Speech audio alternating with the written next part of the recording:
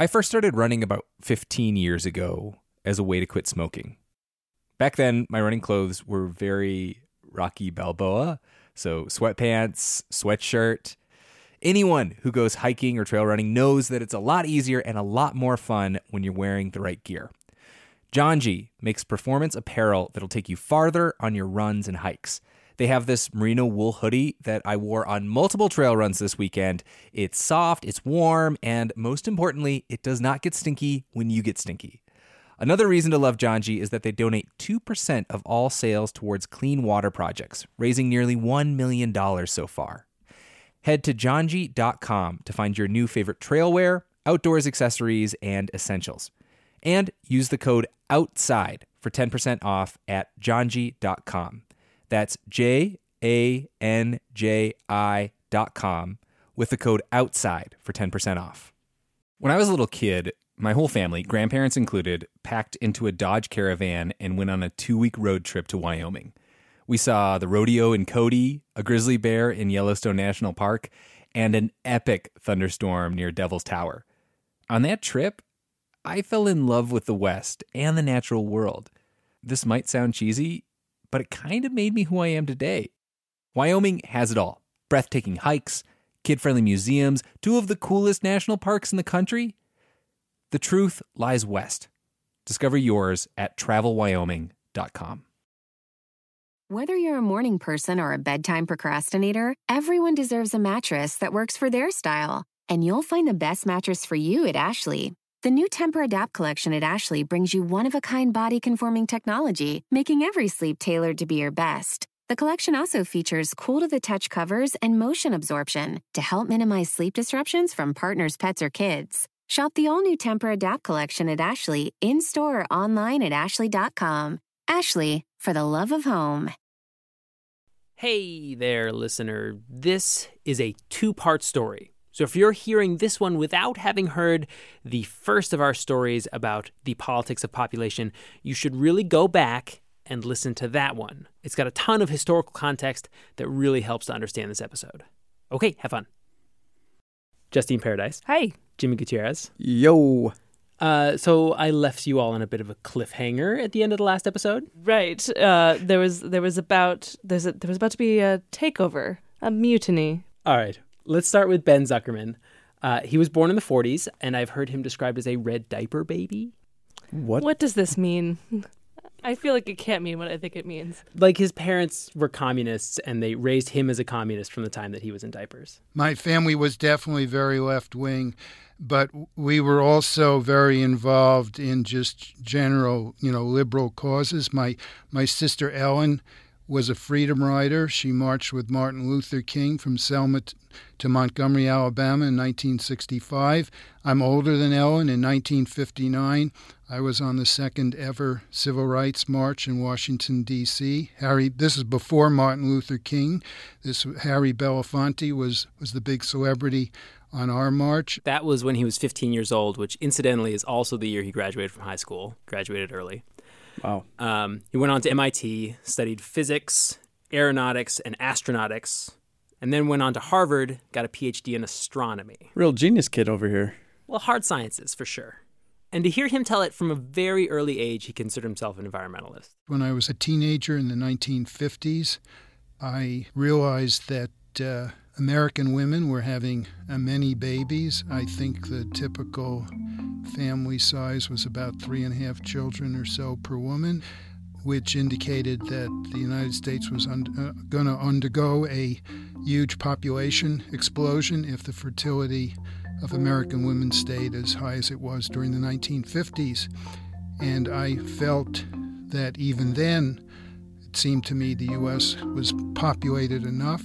Ben graduates, moves to California, has a job teaching at UCLA, and then in 1969, as the environmental movement's getting into full swing, he joins the Sierra Club. Do we need a refresher on the Sierra Club? It's like the biggest and oldest, right? Biggest sort of depends on what you mean. It's not the biggest in terms of budget, but it's very grassroots. There are local chapters all over the place. So old school Western environmentalism, the mountains are calling and I must go.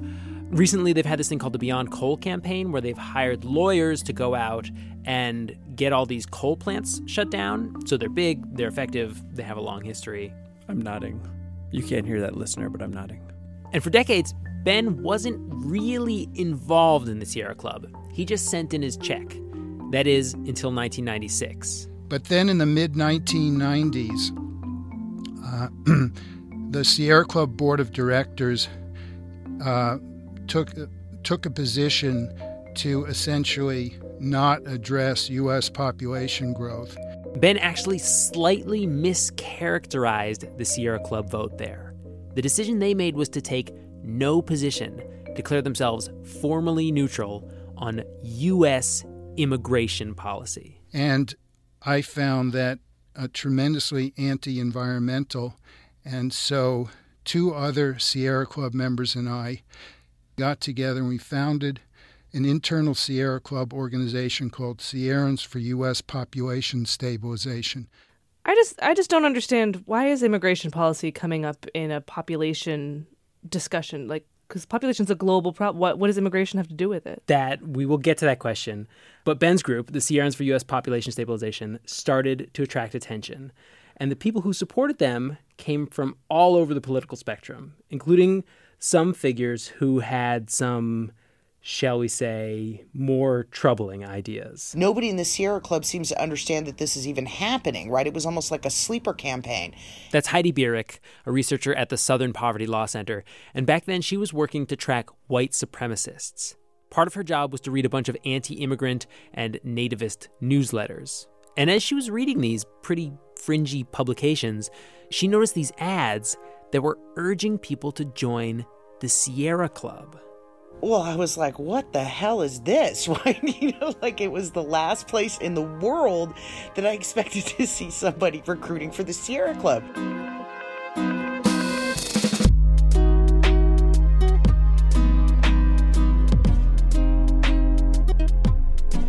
This is Outside In, a show about the natural world and how we use it. Today is the second in our 2-part series on the politics of population. In this episode, we're digging into the story of how, around the turn of the millennium, population got all tangled up in immigration in one vote at the Sierra Club, and how that ugly fight represents a pivot point, a transition from the environmental politics of the 70s and 80s to the environmental politics of today.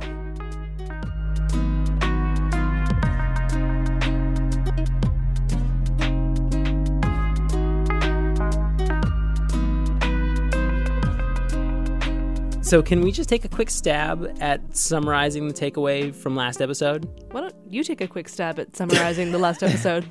I'm down for that. I would say that the environmental movement got caught up in a particularly widespread flare of population anxiety. And because of their white affluent roots... Cough, racism, cough. The solutions that they proposed were all directed at black and brown people and women's bodies. And then they got called out right, and then everyone in policy circles at this point just talks about it by promoting female empowerment and women's education and reproductive choice, which is great, Before we continue the story, I think a lot of people who wish that we were still explicitly talking about, quote, overpopulation, unquote, and probably Ben Zuckerman fits into this category. I think a lot of these people believe that more than just not talking about it, we're not dealing with it either. That environmentalists are shirking their duty to protect the planet. But having considered the evidence, I don't think we can say that's true. People are still actively working to limit population growth. For starters, there's a whole bunch of organizations that are working to give women access to healthcare and contraception in countries that have really high birth rates. And some of these are even American organizations. Okay, so my name is Munira Bashir. I'm the Kenya Country Director for the Nature Conservancy based in Nairobi, Kenya. The Nature Conservancy is probably the world's biggest environmental NGO. Here in the U.S., its budget is 3 times bigger than the next biggest NGO. And when I asked to be put in touch with somebody who is working on population issues, the U.S.-based public relation person said, no, we don't actually do that. But then when she got me in touch with Munira's like, yeah, we work on women's issues, but population growth is a top 10 concern for us here. There's limited land. The population is growing at a high rate. And where will all these people live? How is the country going to feed them? So there are still tons of organizations working on these. Little ones, big ones, and of course one particularly big one. I'm Arthur Erkin. I'm the Director of Communications and Strategic Partnerships at the United Nations Population Fund, UNFPA. The United Nations. Globally, countries around the world give around $9 billion a year to support women's reproductive health and family planning, spread among various agencies. Arthur Erkin's program gets about 10% of that and estimates it helps around 12 million women prevent unintended pregnancies a year. I think what we see in Europe, there is still broad support for these activities across a broad political spectrum. What's more, American environmental groups are actually talking about population. And we do this in a number of ways. Our most well-known is our creative media, such as our endangered species condoms. Wait, what did she say? Endangered species condoms. So many questions.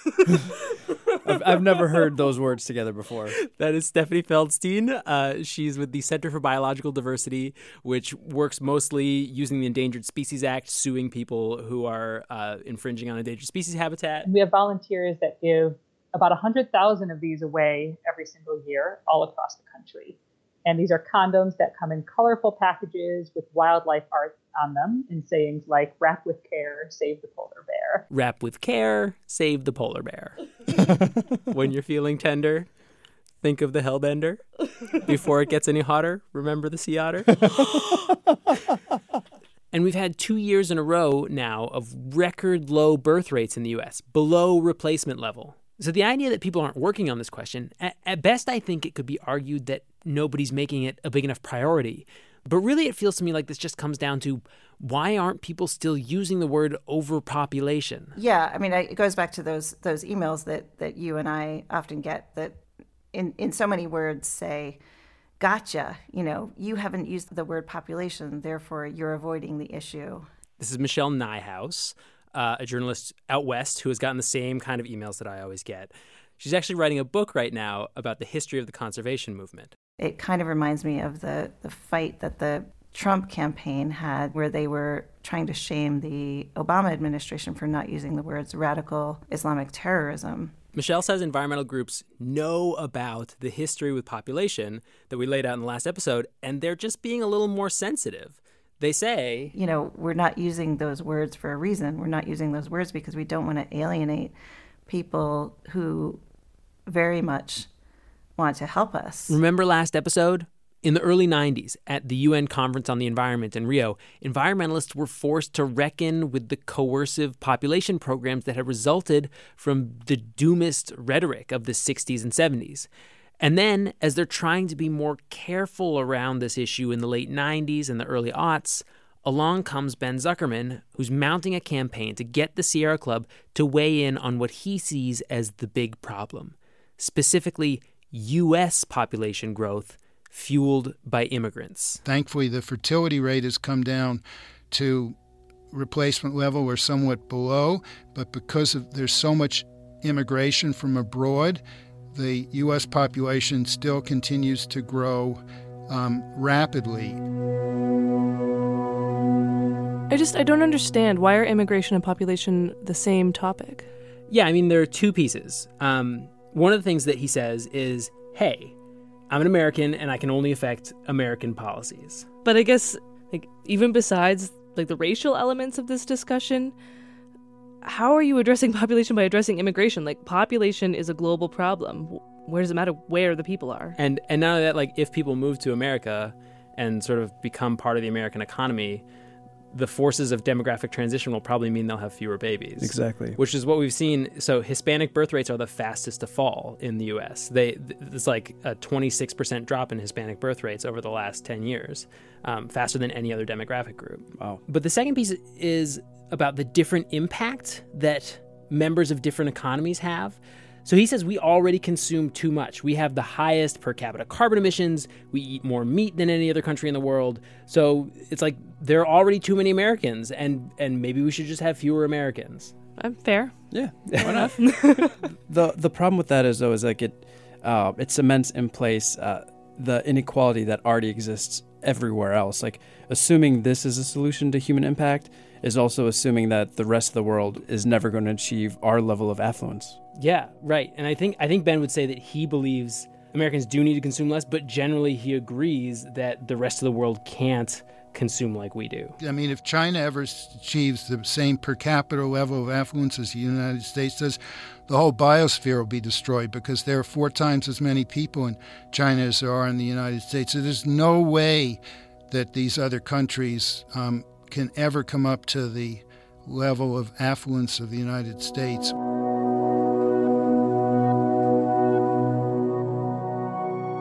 Maybe you agree with Ben, or maybe you think that asserting that poor people all over the world can't have what we have is just another problematic position in a long line of problematic positions.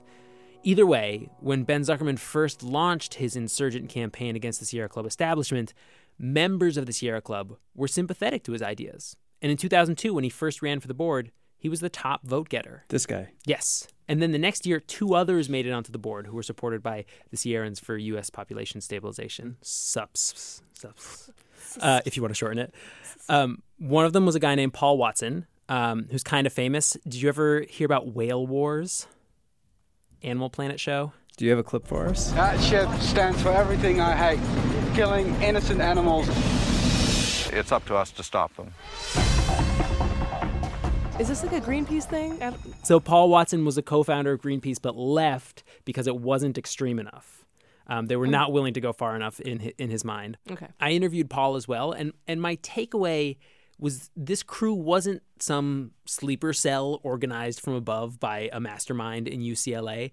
Paul says that he decided to run for the board after a debate that he had on stage with Carl Pope, who was the head of the Sierra Club at the time. A question was asked, how can one person make a difference? And Carl said, well, all we really have to do is talk to our neighbor. If everybody just talked to our neighbor, that would change things in the world. And I remember saying, what, am I up on the stage here with Mr. Rogers or something? It's not that simple. But it sounds like, though, you wanted to run on your own volition. So this idea that Ben was like, in charge of some sort of movement is maybe an oversimplification? No, Ben wasn't in charge of any movement. He was representing a position. We had support for that position from numerous people. And according to both Ben and Paul, there were a lot of folks who supported them. So David Brower founded the anti-nuclear group Friends of the Earth. Gaylord Nelson organized the first Earth Day. Stuart Udall, E.O. Wilson. This list actually goes on for a really long time. But they're kind of big. These are all big names. Yeah, I've heard of those people. Yeah. And this position, plain and simple, according to these two, is that if you want to stabilize U.S. population, you have to deal with immigration. The focus was not on immigration alone. The focus was right across the board on ways to deal with this. Immigration was just one of the issues. But I think what the bottom line was this, that the U.S. should come up with a policy that would maintain population stabilization so it wouldn't grow. And whatever contributed to the increase was what was to be addressed. Nobody was saying shut the borders and not allow any immigrants to come in. I mean, what we're saying is that the immigration should be consistent with keeping stabilization. It is worth noting that these guys also believe that the Sierra Club was in the pocket of neoliberal capitalists on this issue. This West Coast hedge fund billionaire had given $100 million to the club around this same time, and it later came out that he told the club that they'd never get a penny from him if they voted to oppose immigration. Mm-hmm. So, as the 2004 board election rolls around, there are 3 Sierrans for U.S. population stabilization backed candidates on the board already, and another 3 SUSPs endorsed candidates were running. If all 6 of them made it onto the 15-person board, they would have been able to make a coalition with some other Sierra Club malcontents that were already on the board and make a majority. They would have been able to overrule the Sierra Club establishment. Well, this completely terrified the establishment. They pulled out all stops to destroy us. We'll hear that story after the break.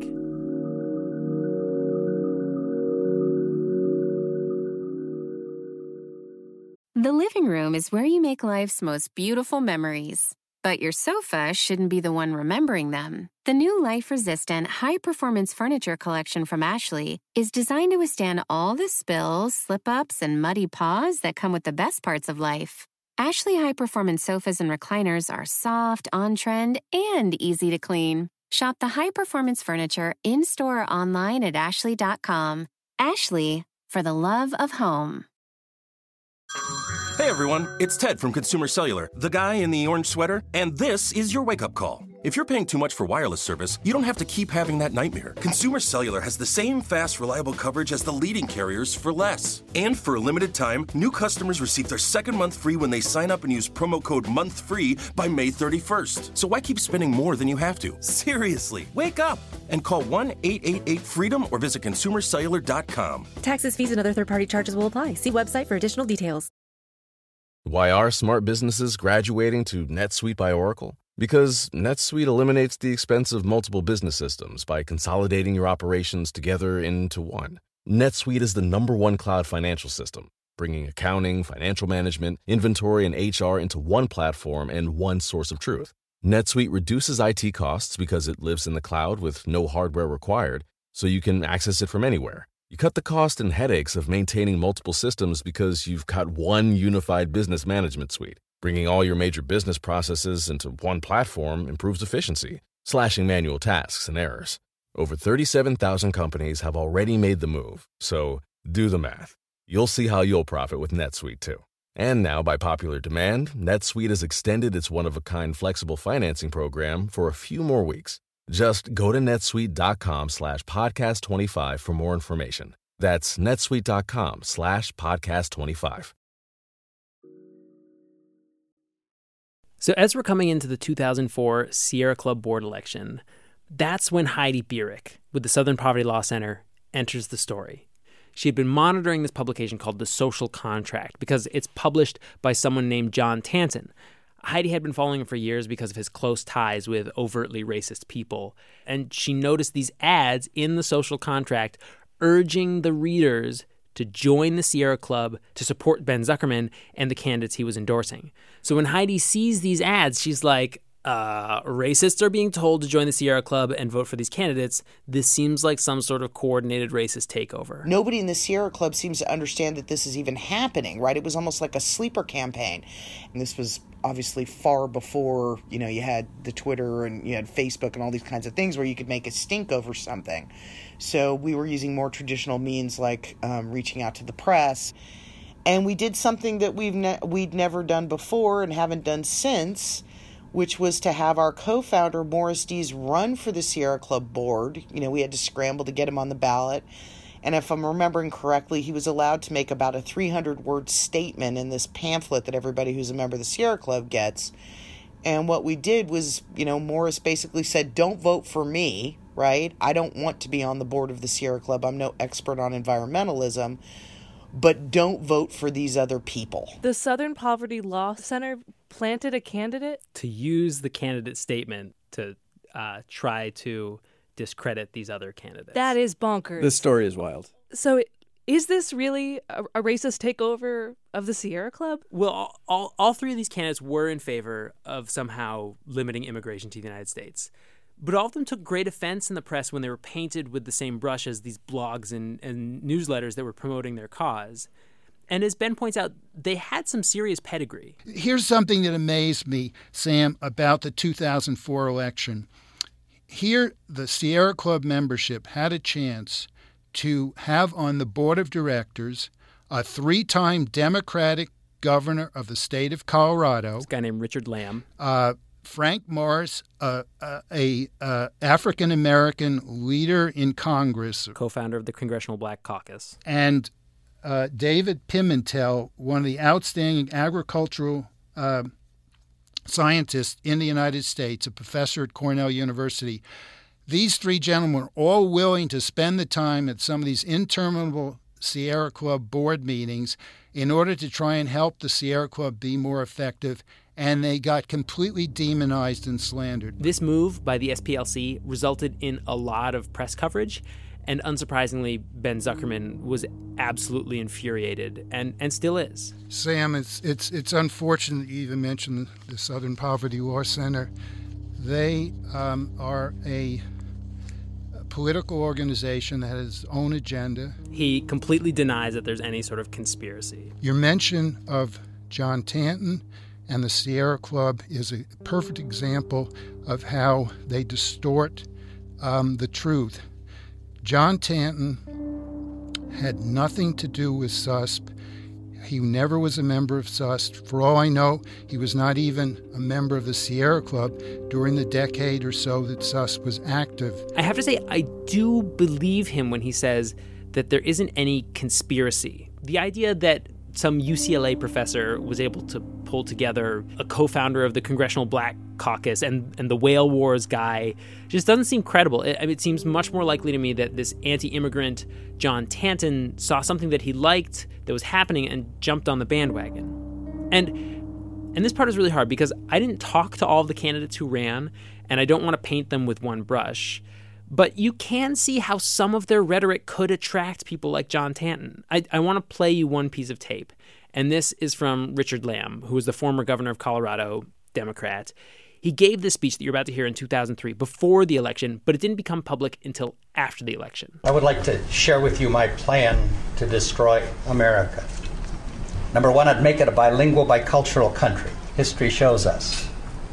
But no bilingual, bicultural country lives at peace with itself. My second part of my plan would be to invent something called multiculturalism.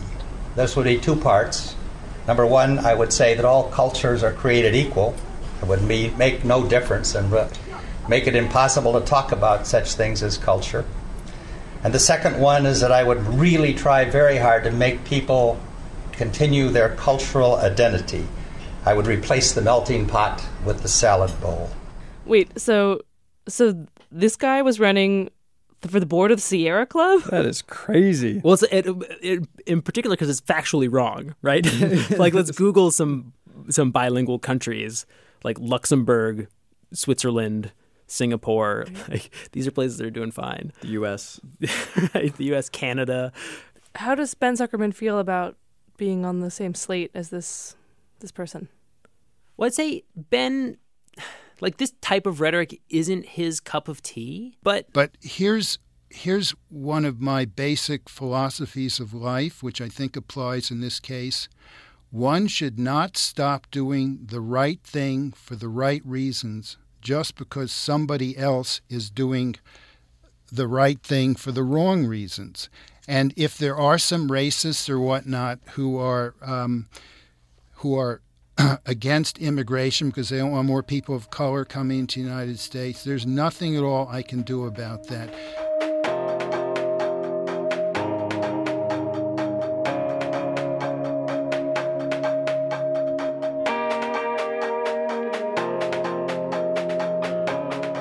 So what I've been trying to do in these episodes is show that debates don't occur in a cultural or historical vacuum. Whatever Ben's reasons for wanting to limit immigration or talk about population more generally, leave those aside. But the decision to focus on this subject does come with this incredible baggage that you just can't ignore. And I'm also trying to argue that for the environmental movement, this vote in the Sierra Club, it signals a turn towards a moment of reckoning. Are we going to finally face this history? For instance, we talked about the forced sterilizations in the 70s in the last episode, but really it goes way deeper than that. And to be clear, again, there have been racist people all over American society. So it's not like these early conservationists you're going to hear about were the only bigots, but there were some real standouts. Madison Grant may be the most notorious example. He helped found the Bronx Zoo, and he also was a important member of the Save the Redwoods League in California. He wrote a book called The Passing of the Great Race, which Hitler praised as his quote-unquote Bible. Oh, my gosh. That's Michelle Nijhuis again. She actually covered this battle at the Sierra Club as a journalist. There was also a guy named William Vogt, whose book, The Road to Survival, was this pre-population bomb Malthusian text that advocated for eugenics as a solution to the alleged overpopulation problem. So there have been these associations, and it's sometimes, much more than associations. There have been, very tight connections between conservation of other species and racism. These characters have intermittently been used by opponents to discredit environmentalists. Like, hey, look at these people who were foundational to American environmentalism. You don't want to be associated with them, right? The misanthropes, the Nazis, Hitler. When this controversy erupted within the Sierra Club, the Sierra Club was quite understandably concerned about reawakening that stereotype of environmentalists as being anti-human. And then I'm sure that they were at some level aware of this history of racism within the conservation movement and aware that they had made, very sincere, I think, efforts to distance themselves from that history. So environmentalism is trying to represent all air breathers and water drinkers, but it's sort of handicapped by its roots, and it's just recently come off being called out for having huge blind spots when talking about population control through the 70s and 80s. And now you've got a group of people running for the board of one of the country's oldest, biggest environmental nonprofits, people who want to limit immigration and who are attracting the support of some racist, anti-immigrant newsletters and websites. What kind of reception do you think they get? And the Sierra Club actually ended up putting a notice on the ballot that they sent out to members saying, warning them that outside groups were trying to manipulate their opinion on this issue and were trying to manipulate the vote. Well, Morris Dees was not elected to the board, and the three candidates, did not get elected either. Yeah, they were defeated by quite a large margin. And they sued, actually. Those three candidates sued, saying that they were sort of submarined by the Morris running for a position and so on. That suit just ultimately went nowhere.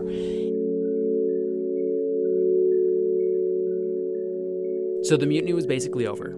The next year, in 2005, the Sierrans for U.S. Population Stabilization crew that was already on the board got the Sierra Club to vote on a different resolution in favor of limiting immigration, but it too was soundly defeated. And so they finished out their terms or resigned, and that was that. Right, but you said at the beginning that this whole debate kind of represents a real shift in the capital E environmentalism of the 70s versus now. Yes. And to prove that point, I called up. And at this point, black people and hold on, I just dropped this phone. Hold it up near enough. I like this person already.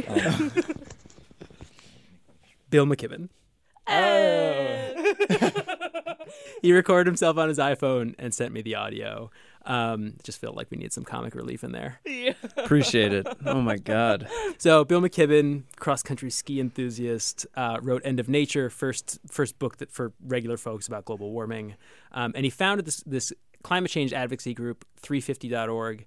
But also, at the time of this Sierra Club battle, he wrote an article that said, this Ben Zuckerman guy, at least he's got us talking about population again. Bill. Did you go back and read the piece that you wrote in... Mm-hmm. How did you feel about that when you read it over? I think I felt queasy about it. I think it made me feel sad because it was clear to me that myself and probably a large number of other people understood then immigrants as simply a kind of abstract numerical quantity. Bill says he wrote this piece because he's friends with Ben's sister, Ellen, the one that he mentioned at the beginning, who was a freedom rider in the civil rights era. And Ellen called and said, "My brother's not a racist. Would you say so?" So I wrote what I wrote and promptly forgot about it. And I think everyone, and as far as I can tell, no one actually read the piece either. And I think Bill kind of perfectly shows how environmentalism is changing politically. So in 1999, he wrote this book called Maybe One, in which he talks about human impact associated with population growth, especially population growth in affluent countries, and maybe because of that, you should just have one kid. In 2004, even though this wasn't his idea initially, he was willing to write this piece about the battle for the Sierra Club. But now he's involved with 350.org, which is a very progressive organization that talks a lot about the disproportionate impact that climate change has on poor people, people of color, people from third world countries. They're trying to pivot away from environmentalism's upper-class European American beginnings, trying to embrace the lessons from the environmental justice movement, trying to be more inclusive. the old stereotype of environmentalists is that they're affluent white people. At this point, the best environmentalists in America are people of color and above all, Hispanic Americans. Every bit of polling shows that's who cares about climate change, and not surprisingly, because that's who gets hammered first by climate change. The Sierra Club, when I called them about this story, they didn't want to talk about it. They didn't provide me with anyone to do an interview. But they did send me all of these articles and blog posts about work they're doing on gender equity and to help immigrants, all of these materials that show how they're trying to be good members of the Progressive Coalition, which is a move that I think a lot of environmental groups are either making or pondering right now. And also in general, you see a lot of scholars and writers really wrestling with the problematic roots of their movement.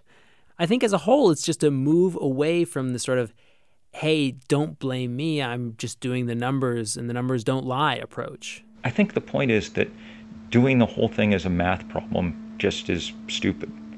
I mean, I think it's like trying to solve climate change by, each person one by one installing new light bulbs or something. What's needed is systemic change, and that change in the direction of human solidarity. The environmental movement, in order to have the effect that it wants to have, in order to attract, the number of people that it needs to attract, in order for its ideas to prevail, it has to be pro-environment and it has to be pro-human. It can be anti-excessive human footprint, but it can't be anti-human. Can I just take a moment to say, I don't know if this is going to get in, but just the fact that we've and we're guilty of it too, is that we spent so much time talking about the equation in the first episode, right? And then for him to humanize it, talking about these are actual people, not a part of a numerical equation, is something that was, I don't think, explicitly stated by anyone yet, which is really troubling. I do appreciate the fact that someone has used humanizing language. Yeah. Yeah.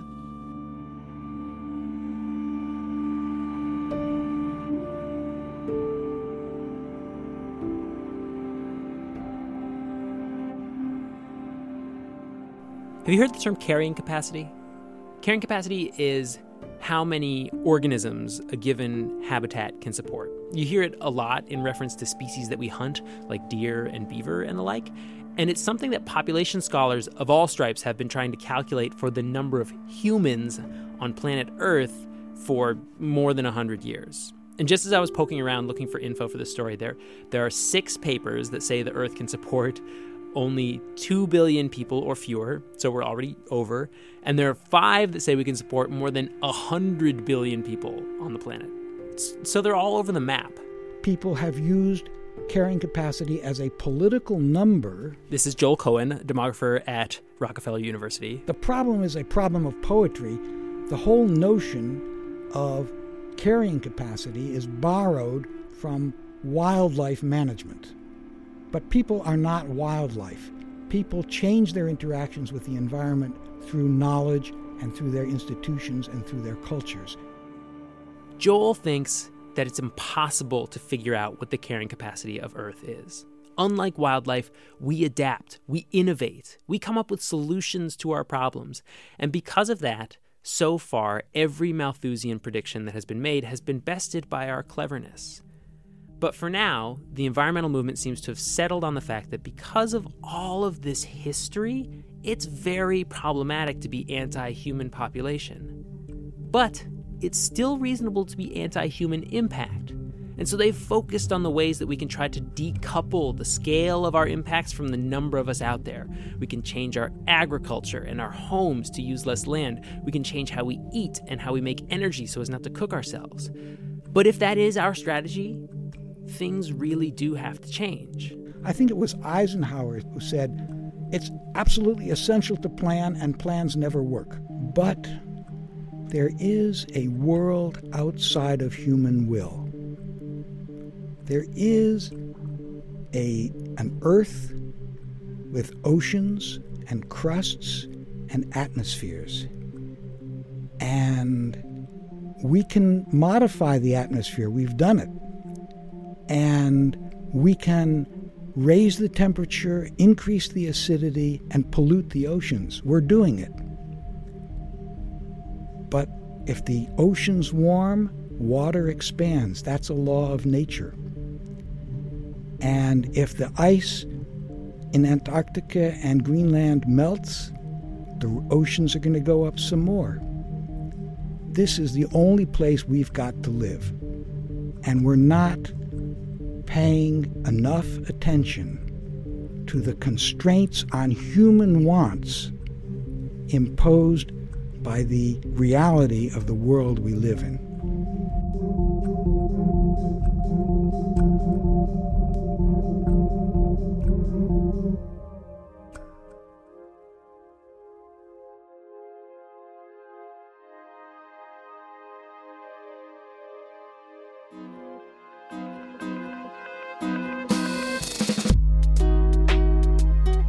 Outside In was produced this week by me, Sam Evans-Brown, with help from Hannah McCarthy, Justine Paradise, Taylor Quimby, and Jimmy Gutierrez.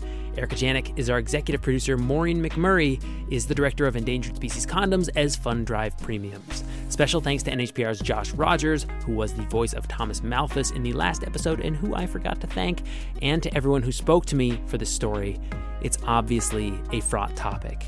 If you have thoughts or opinions about our treatment of this subject, we want to hear from you. You can typically find a lively discussion on our Facebook group. That's the one that you have to request permission to join. And of course, you can add us on Twitter. I'm at SamEBNHPR, and the whole crew is at Outside In Radio. Music in this episode by Blue Dot Sessions and Poddington Bear. Our theme music is by Breakmaster Cylinder. Outside In is a production of New Hampshire Public Radio.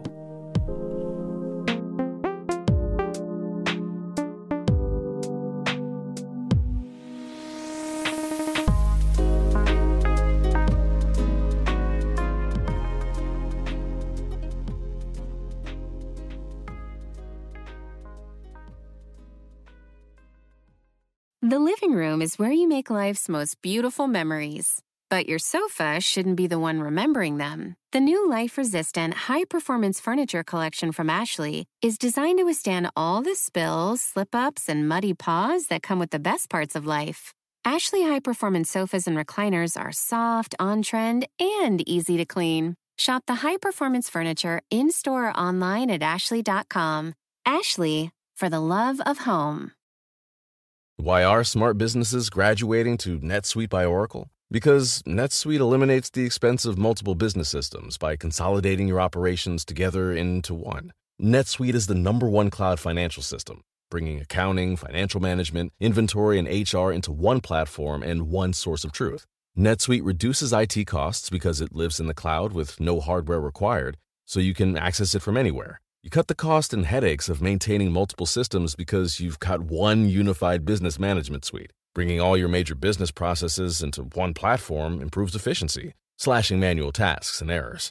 Over 37,000 companies have already made the move, so do the math.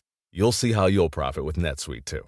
And now, by popular demand, NetSuite has extended its one-of-a-kind flexible financing program for a few more weeks. Just go to netsuite.com/podcast25 for more information. That's netsuite.com/podcast25.